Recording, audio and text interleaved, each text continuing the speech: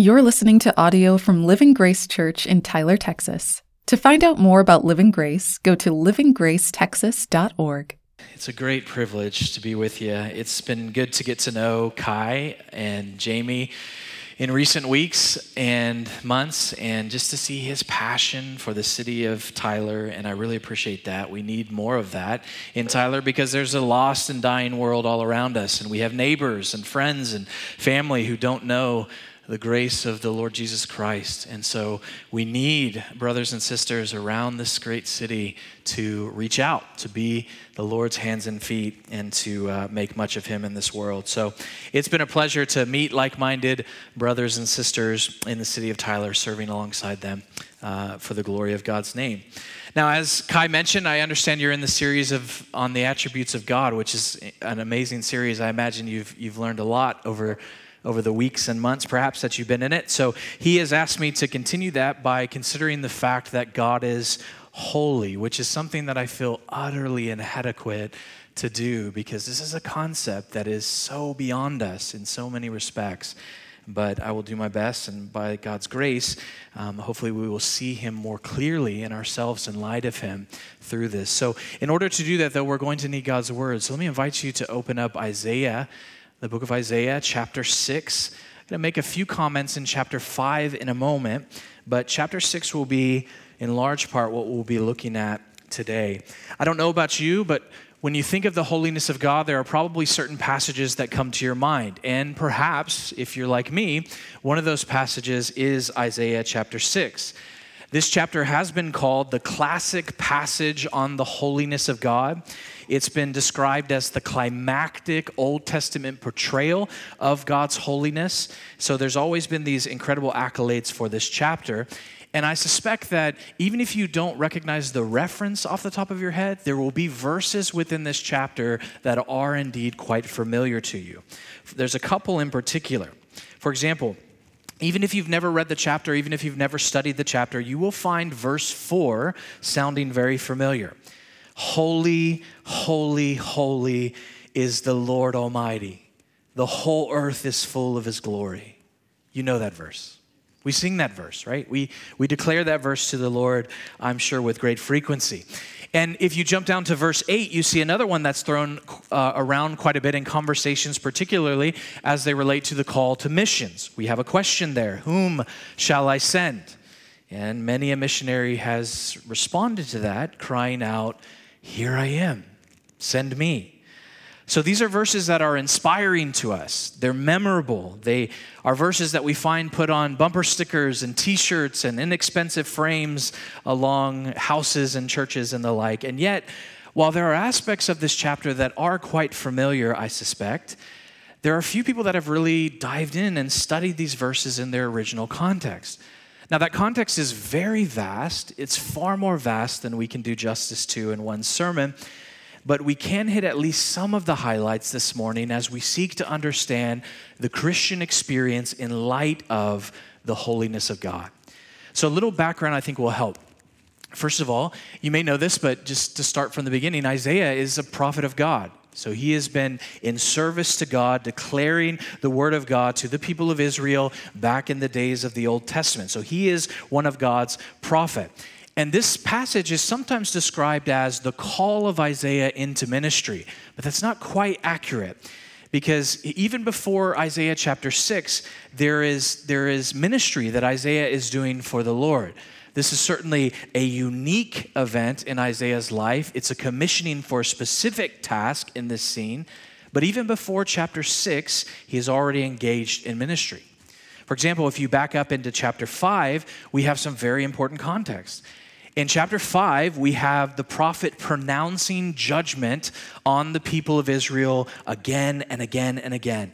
He likens them to this vine that is failing to produce fruit. He's trying to describe the people of Israel as a people who's not bearing spiritual fruit. That is a problem. So the prophet in chapter 5 is really proclaiming this message of woe. Now, woe is one of those words I recognize we don't use a lot unless you happen to speak like Yiddish or something. It's not a word that we throw around a bunch. So what does it mean?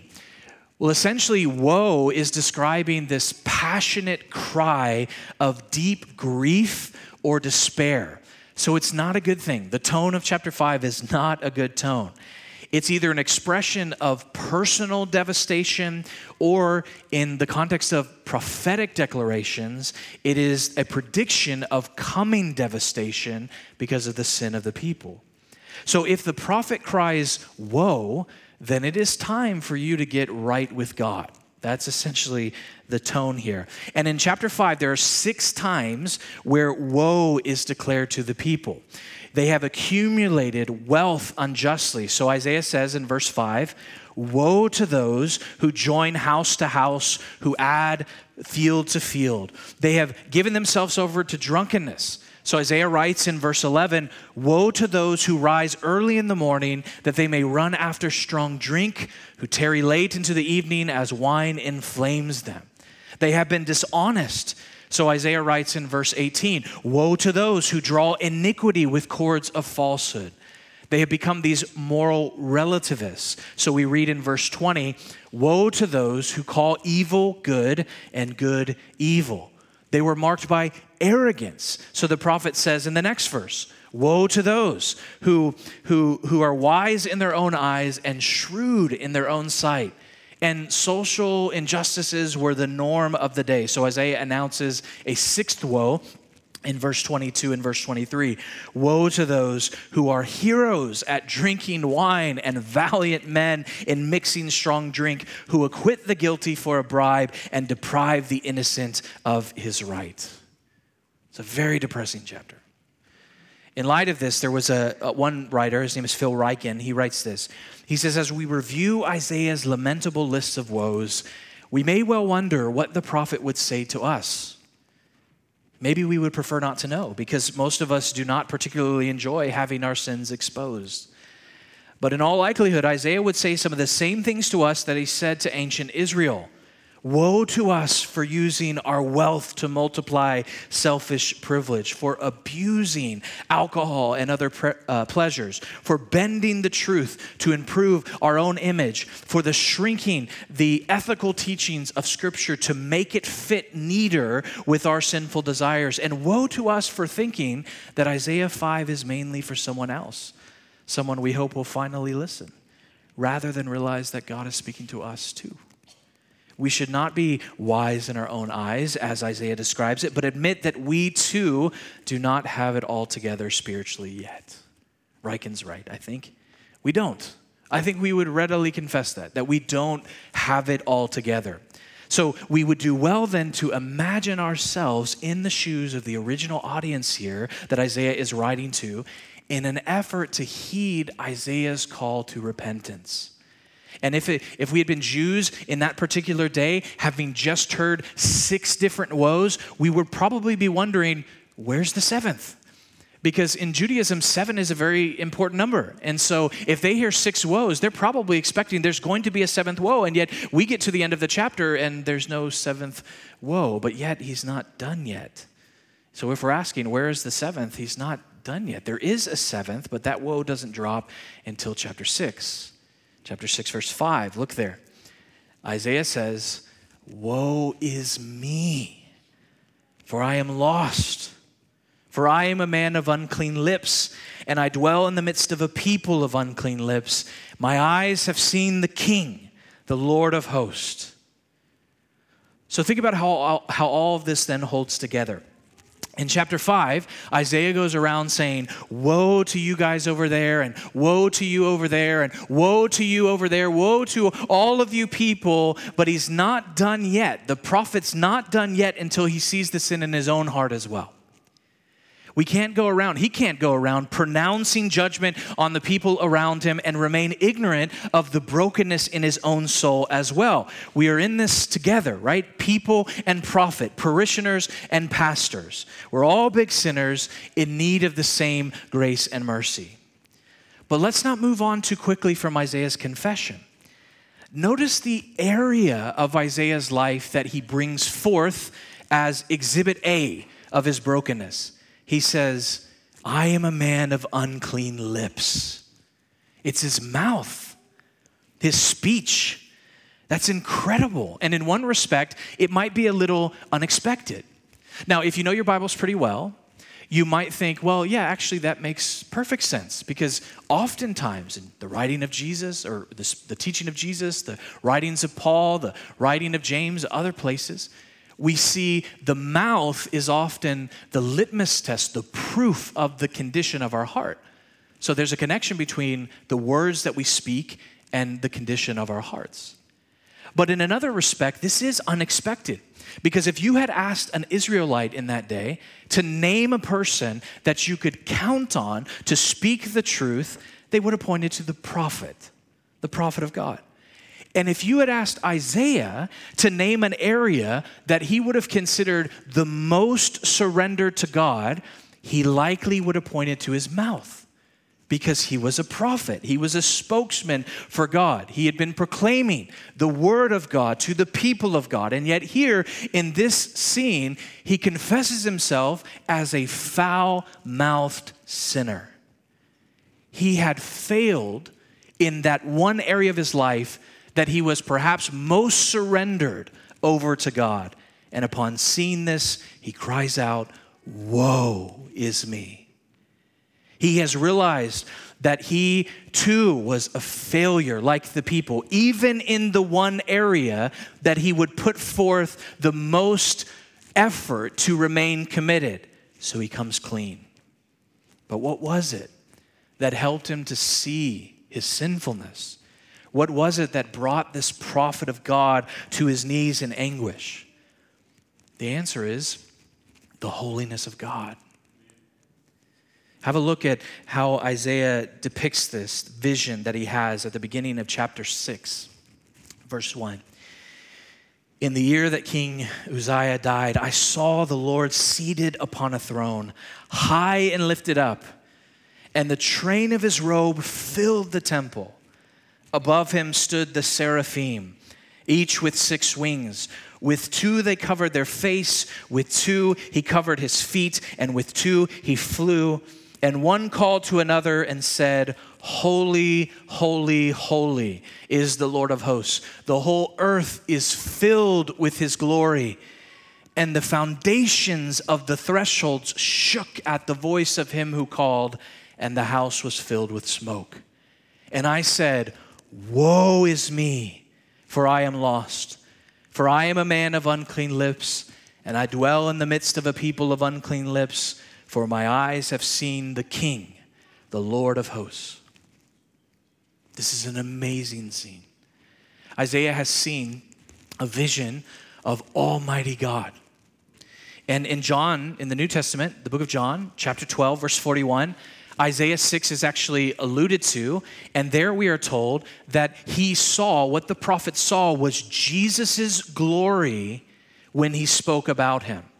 So on the basis of that text, there have been many scholars who have argued that what Isaiah is describing here is the Son of God on his throne. Isaiah was seeing the awesomeness of God in the person of his Son, and everything that surrounds him is absolutely breathtaking. From the train of his robe that fills this heavenly temple, because there's no room for any other train, any other kingly robe, to the shaking of the doorpost, to the sound of his voice, to the smoke that it all produces. It is breathtaking. So no wonder these seraphim, which, by the way, in the original language here, Hebrew, that means literally burning ones. So I don't know what you think of when you think of angelic beings. But these beings, you can imagine like 6-winged creatures, and they're called burning ones. Imagine them on fire or something. That's how glorious these beings are. And yet these beings, these glorious beings, were flying around with 2 of those wings, worshiping the Lord. And what are they calling to one another? Holy, holy, holy is the Lord of hosts. The whole earth is filled with his glory. Now, in the original language here, there's no punctuation. So you can't just add like an exclamation point to make it, holy, holy, holy. You can't do that, right? And so there are ways that you can make things emphatic. They didn't have that kind of punctuation. They didn't have emphatic emojis or anything like that. So if you wanted to emphasize something, you repeated it. And here we see the word holy repeated 3 times for good measure. They are celebrating God's absolute holiness, but not just then, even now. Even now, right now before the throne of God, the same thing is happening. In the final book of your Bible, John writes of these 4 living creatures, each with 6 wings. They're full of eyes all around and within, and day and night they never cease to say, "Holy, holy, holy is the Lord God Almighty, who was and is to come." Sound familiar? That's Revelation 4, verse 8. Sounds familiar, doesn't it? It's just like Isaiah 6. These creatures have been worshiping in this way since they were created. This is their employment. This is their job, their vocation. Their job is to give voice to God's infinite holiness. That's what they were doing in Isaiah's day. That's what they were doing in John's day. That's what they're doing in our day at this very moment. The heavens are shaking with cries of holy, holy, holy. Now think about that for a moment. It is God's holiness that is most supremely celebrated by those in closest proximity to his throne. His holiness. Perhaps that's why Thomas Watson referred to God's holiness as the most sparkling jewel of his crown. His holiness. Of all the attributes of God that we could consider, it is his holiness that these angels are calling the most attention to. They're not crying out, love, love, love, though God is love. They're not crying out, truth, truth, truth, though God is truth. They're not crying out, mercy, mercy, mercy, though we know God as merciful. They're crying, holy, holy, holy. His holiness. I think the reason for this is captured well by Stephen Lawson. He wrote this: everything about God is absolutely holy. And this one attribute uniquely defines his other attributes. His love is a holy love. His justice is a holy justice. His mercy is a holy mercy. Holiness gives shape to every other divine attribute. Everything about God is marked by his absolute holiness. This one characteristic is the sum and substance of his entire being. In reality, holiness is wholly comprehensive of all that God is. Now, if that is true, then we have to pause and to consider what it means when the scriptures declare to us that God is holy. Perhaps you've heard it said that the original word here means to be separated, to be separate, set apart, something like that. That's true. It does. And so often this language is used of items or even people who have been set apart for a special purpose. But when we look to the scriptures and we ask, how is holy used when it's describing God himself? There are usually 2 ways that holiness is used to describe God. Sometimes I read a book recently, he differentiated it between what he called the metaphysical realities and moral realities. Now, those are weird words, so let's break that down. Here's what he means. When the scriptures speak of God being holy, generally they're stressing either, on the one hand, his transcendence, his otherness. He is set apart and highly exalted, so above anything that he has made. So that could be emphasized. Or, on the other hand, his absolute freedom from the corruption of sin, right? His transcendence or his freedom from imperfection and impurity. Now, if we want to make it really simple, think about the prayer that sometimes young children are taught when they're learning to pray. Sometimes we give them opportunities to pray before, a meal at the dinner table, and they might pray a simple prayer like, God is great, God is good, let us thank him for our food. We just think it's a simple prayer, it rhymes, but it's actually very good theology. He is great, meaning he is above all things. He is a being without comparison. There is no one like our God. and he is good. He is morally perfect. He is without sin in every sense of the word. So in other words, he is great, he is good, and in that sense, he is holy. Because when the Bible speaks of divine holiness, it is stressing usually either his greatness or his goodness or sometimes both. And in this context, it's definitely both elements that stand out to us. The response of the seraphim here reminds us of God's absolute greatness, and the response of Isaiah reminds us especially of his absolute purity. Consider the seraphim first. These angelic beings who themselves are morally pure. They're not sinners. They have not sinned against God. They're morally pure, and yet they cannot bear to look upon the Lord because of the sheer glory of his holiness. So they cover their faces with two of their wings, and they cover their feet with two of their wings. That's how transcendent God is. Then you throw Isaiah into the mix, and he is utterly undone. Why? Because secondly, the brightness of God's holiness in terms of his moral perfection brings to light the woeful filthiness of our sinfulness. God's holiness exposes us. It exposes our sinfulness. To be in his holy presence is to be exposed, to see yourself aright, to see yourself rightly. And that is not a pleasant thing to experience as sinners. It's devastating. It provoked the violent reaction we see in Isaiah here when he says, "Woe is me, I am ruined." In a single moment, all of his self-esteem was shattered. He's utterly undone. There's no hiding it. Nothing can he bring to cover up his own moral filth before a holy God. And indeed, he's going to say later in Isaiah 64, verse 6, "We have all become like one who is unclean, and all our righteous deeds are like a polluted garment." The prophet there, he's not speaking of our worst deeds that are like polluted garments and filthiness before God. He's talking about our righteous deeds. The best that we could bring before God is but a filthy garment, a filthy rag in light of God's holiness. That was the prophet's experience.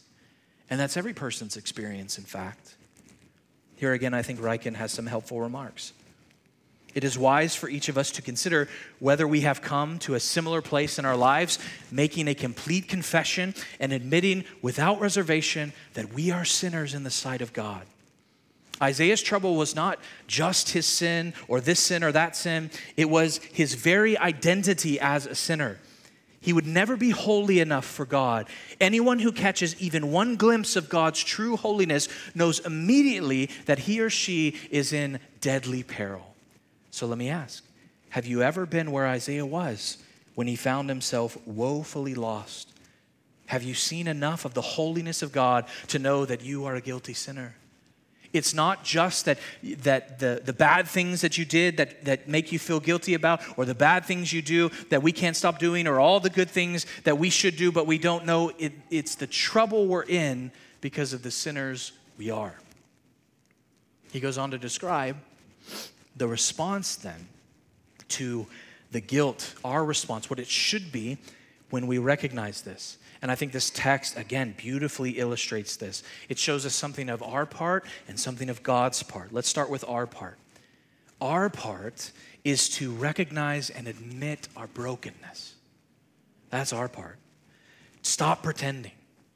Just admit that you're a mess, that you're a sinner in need of a Savior. The gap between your sinful condition and God's perfect holiness is larger than we can even conceive. And again, Isaiah's example is instructive. The area of his life that he could have prided himself as most righteous was dedicated, that he was most dedicated in, that one area, his mouth, becomes the case in point that gives evidence of his utter sinfulness. I am a man of unclean lips. So in saying this, he is admitting that he is a mess everywhere. Everywhere. There is no area of his life that is untouched by sin. So he confesses this before the holy God. All he can do is acknowledge his guilt. But fortunately, for Isaiah, God does more than just declare the prophet guilty. God can do something about our guilt. Look at verse 6. Then one of the seraphim flew to me, having in his hand a burning coal that he had taken with tongs from the altar, and he touched my mouth, and he said, behold, this has touched your lips, and your guilt is taken away, and your sin atoned for. Imagine those last words for Isaiah. Your guilt is taken away, and your sin atoned for. He has seen his sin. He has sensed his guilt. He has repented before God. God forgives his sin and removes his guilt. It reminds me of that verse in the New Testament that says that if we confess our sin, he is faithful and just to forgive us our sin and cleanse us from all unrighteousness. Oh, I hope that hits you like these words must have hit Isaiah. What a comfort those words are. But in addition to this, we are reminded in these verses that there must be sacrifice. There must be blood shed for the forgiveness of sins. How do we see that? Well, where did this coal come from that touches Isaiah's lips? It comes from the altar. And if we think of the altar, I mean, we're not used to an altar like this, but in that day, they were very familiar with the altar that was in the temple. That's where the sacrifices for sin were made. So you see, in this act, there is this object lesson, a reminder that a lamb was slain, blood was spilt, a judgment fire was lit, and then, and only then, as a result of that, Isaiah's troubles could be over. This was what Isaiah was being reminded of, and all of this is meant to foreshadow the ultimate sacrifice, the forgiveness of sin that removes our guilt fully and finally. The sacrifice of Jesus Christ on the cross. As one writer explains it, all of this grace is available to us in Jesus Christ. When we are in trouble because we are guilty, not if, but when, there is a way for us to be saved. The moment we confess our sin, God flies to us with his forgiveness. The Holy Spirit takes the atonement that Jesus accomplished and he applies it directly to our sin. Pride, jealousy, lust, greed, theft, dishonesty, prejudice. Jesus dealt with all of our troubling sins on the cross. And because of the cross, we no longer need to say, woe is me. Instead, we can say, thank you, Jesus. Then and only then will we be ready to say with Isaiah what he says next. Here I am. Send me. So what we're seeing in Isaiah is the gospel acted out before the death and resurrection of Jesus. We're being prepared for the work of Jesus Christ and its impact on sinners like us. It is pointing us to the Savior, just like all of God's word, pointing us to the Savior, Jesus Christ, inviting us to see his holiness and our sinfulness and to confess our guilt and need and to receive his intervention through faith in Jesus, his free gift of grace. And when we do, the woe can give way to thanks. We are made new, counted as holy, brought into a right relationship with God, and even sent out in his service. It is a beautiful pattern and trajectory of the gospel. It's just like that for us, as it was for Isaiah in those terms. Now, let me show you a visual of this that I think will help us understand this. I remember years ago I encountered a resource by Robert Thune and Will Walker. It was part of a curriculum series that was called the Gospel-Centered Curriculum or something like that. I've kind of picked up on this imagery and adapted it a little bit for our purposes. But take a look at the first image. Looks something like this. This is meant to be something of a depiction of our experience as Christians. As Christians, there comes a part of our life, a point in time, when we encounter the fact of God's holiness. And in the face of it, we also sense our own depravity, our own sinfulness. You can't sense something of the holiness of God and not feel sinful by comparison. That doesn't happen, right? So there comes that point where we see something of his holiness and we grasp something of our sinfulness. And so the upward line here represents our understanding of God's holiness, which over time begins to increase if we are believers. The downward line represents our awareness of our sinfulness, which again, over time increases and increases. Now, don't misunderstand what I'm saying. I'm not suggesting that God's holiness increases over time. It does not. He can't be any more holy than he is now and has always been and will always be. He is holy. What I am saying is that our awareness of his holiness and our understanding of his holiness grows as we mature in the faith. And I'm not suggesting that our sinfulness increases as we grow in the faith. What I am suggesting is that our awareness of our sinfulness does increase. People may look at us and they might say, wow, you're not doing the things you once used to do, those sinful things you were known for. Praise God. But you are sensing more and more how sin has touched your life as you mature in the faith. People who knew you may see it less, but you're noticing that the root of sin in your life is deeper than you realized on the day of your conversion. Sin has burrowed into every crevice, every nook and cranny, as my grandmother used to say. Areas of our life that we didn't expect to ever detect as much sin, we discover have not gone unaffected. And this is why, for instance, someone like the Apostle Paul, who we would consider a very righteous man, one of the apostles of Jesus, and yet he can describe himself as the worst of sinners in 1 Timothy 1, verse 15. He was sinning less, but as time elapsed, he had seen more and more of his sin than he did in previous days. So that's the point. You have an awareness of God's holiness at some point. This leads to an awareness of your own sinfulness, and that leads to a sense of this huge gap that is between you and God. But if that was the end of the story, that would be very bad news. But fortunately for us, God so loved the world that he gave his only Son, who bridges the gap by his cross. Look at the next image. So we have a cross here, and this is what keeps God's holiness and our sinfulness from being bad news for us. Our sinfulness is forgiven because of the cross of Christ and the fact that his cross is empty because he lives today. Christ becomes the hero of our story.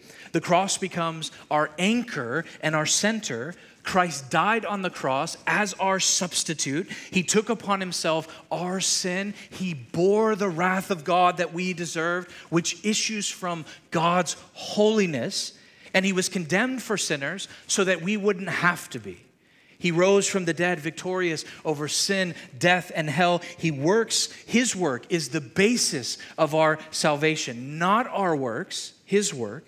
And if we trust in Christ alone to save us, that's faith, admitting our sin and our need for a Savior, and resting entirely in Christ alone for our acceptance before God, then God forgives and adopts us as his own. Sin's condemnation is removed, and the chains of sin's bondage can be broken. That's how salvation works. We don't work for it. Christ did the work, and we receive it freely through faith. As Thune and Walker put it, faith is like getting under the surgeon's knife. It's restful. It's this wholehearted commitment of the self to Jesus. This is what it means to believe the gospel. And this is the greatest news ever. If you're a Christian, it's your story. This is your story. If you're not, it can be your story today. If you would see God's holiness and you would see your sinfulness, your need in light of God's holiness, and you would turn from the false hopes of sin and trust instead in the saving work of Jesus. That's what Christian conversion looks like. And if we're going to plot that on the diagram, we might circle it somewhere around there. We have an awareness of something of God's holiness, an awareness of our sinfulness, an awareness of what Christ has done, and we believe on Jesus alone to remedy that separation. From the moment we trust in Christ, the cross bridges the gap between us and God. It allows us to see both the holiness of God and our own sinfulness, and yet experience joy. Why? Because we have a Savior. We have a Savior. We can experience joy in life. We can experience joy in the storms of life because our greatest needs have been met. Our future is secure. Nothing can separate us from the love of God in Christ Jesus. What good news! And as Christians, that is the news that defines us.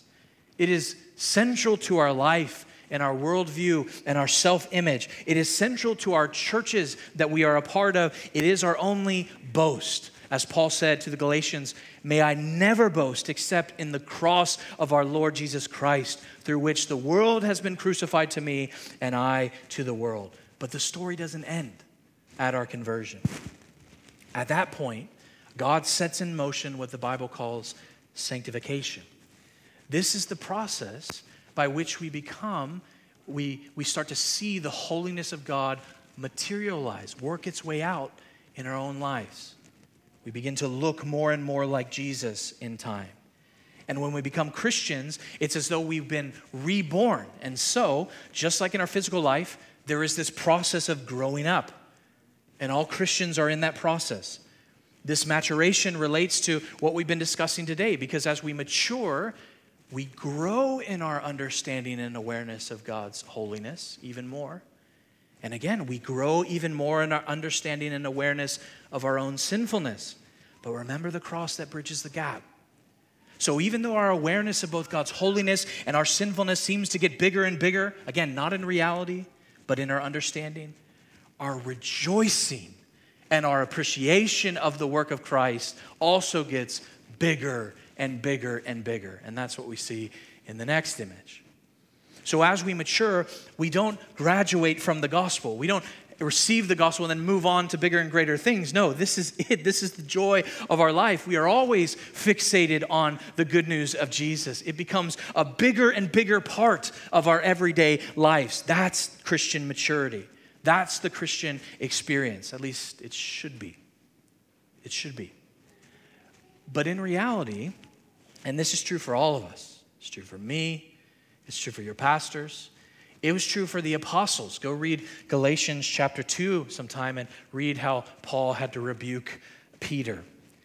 It's true for all of us that we can deviate from our memory of such truths. We can shrink the cross, so to speak, in our minds. In other words, we can forget to reflect on these gospel realities. And in time, something is lacking in our understanding or in our appreciation or in our application of Jesus' sacrifice for sin. Take a look at this next one. This is what shrinking the cross looks like. Now, we can do this in a couple of ways. One way is we can start pretending. And we have another slide for that, I believe. Pretending. We minimize sin and we start pretending that we're something that we're not. We defend ourselves and we learn to fake it. We hide or we downplay our true natures. We begin to play games of exaggeration and blame. You think of Adam and Eve, the very first humans. When they first sinned against God, the Bible tells us that their eyes were opened and they knew that they were naked, so they sewed together fig leaves and made themselves loincloths. What is that? That's shame. They felt exposed, which is what shame is. It's this feeling of exposure. And when we feel exposed, we feel like we don't belong and we run for cover. That's where sin often takes us. We feel ashamed, and so we constantly try to cover up our shame so that people won't notice those things about us. But that doesn't really deal with our shame. That's shame dealing with us. That's pretending. But as Christians, that's also, in a sense, kind of shrinking the cross. That's forgetting the significance of the work of Christ. God knows everything about you, and he still loves the believer in Christ. His Son came to redeem us, the real us. He loves us, the real us, not some future version of us merely. There's no need then to pretend. We can go as far as Paul and admit that we're the worst sinner in the room. And let that become the prelude for our boast in Christ and him crucified. You see? The gospel frees us when we understand this rightly, the cross of Christ. It frees us from our need to pretend. We don't have to pretend anymore. We can rejoice in God's grace and mercy. But here's another way that we shrink the cross sometimes.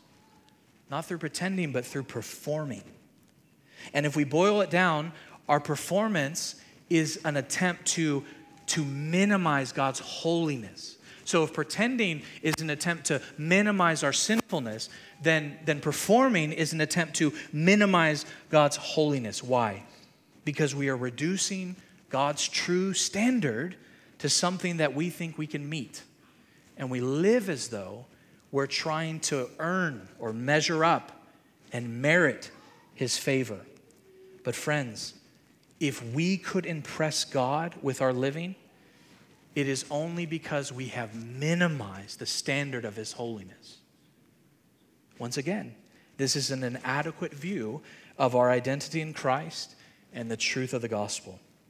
The Christian life is not meant to be a performance. It's meant to be like a record that plays the tune of repentance and believing the gospel, repentance and believing the gospel, repentance and preaching the gospel to ourselves again and again and again. It's this beautiful song without end that doesn't require us to ignore God's holiness or to ignore our sinfulness, but instead to boast in the cross of Jesus. And the more we sing it, and the more we sing it together, the more amazing the cross begins to look to us. And the holiness of God doesn't lead us then to perform anymore, but it leads us to rest in the perfect performance and track record of Jesus Christ, which is credited to our account through faith. We can rejoice because our standing with God today in Christ is not based on our performance. It's based on Christ's performance, which is perfect in every way. So we don't have to perform or pretend. We can celebrate the gospel instead. We don't have to shrink the cross. We can magnify the cross instead. We don't have to boast in ourselves because, as someone has put it, the good news of the gospel is not that God makes much of us, but that God frees us to make much of Jesus. We don't have to put on a show. We can be real. We can confess, repent, believe the gospel, preach the gospel to ourselves when we fall. Do it again when we fall the next time, and again when we fall the next time, and we can find joy in this. The gospel can take deeper root into our lives, and Jesus and His cross become a bigger and bigger part of our day-to-day reality. We can stop shrinking the cross, drifting from the truth of the gospel, and we can get back to this instead, right? Where our boast in Jesus and His work grows and grows and grows and grows. That should be the Christian experience. And it can only be that way because, brothers and sisters, we have a sufficient sacrifice that has been offered by Jesus Christ. So may we rest in Him alone. Let's pray together. Father, we are so grateful that while we were yet sinners, Christ died for us. Father, when we contemplate Your holiness, we confess that we can barely scratch the surface of grasping even a glimpse of what it means for You to be holy. But even that is enough to just break us from any deceit of our condition in our own strength. But Father, we don't stop there. We look forward, as Isaiah did, to the Savior who You sent, Your very Son, who lived a life we should have lived, who died the death we deserve to die, who rose from the dead victorious. He is our hope in life and death. We rest in Him this morning. We praise You for His sufficiency, and we ask, Lord, that You would help us. Lord God, will You help us to understand this good news and to live rightly in light of it? Will You help us, Lord God? We ask it in the name of Jesus. Amen. Thanks for listening to today's sermon. We hope this helps you on your journey to glorify God by enjoying Him and making disciples who make disciples.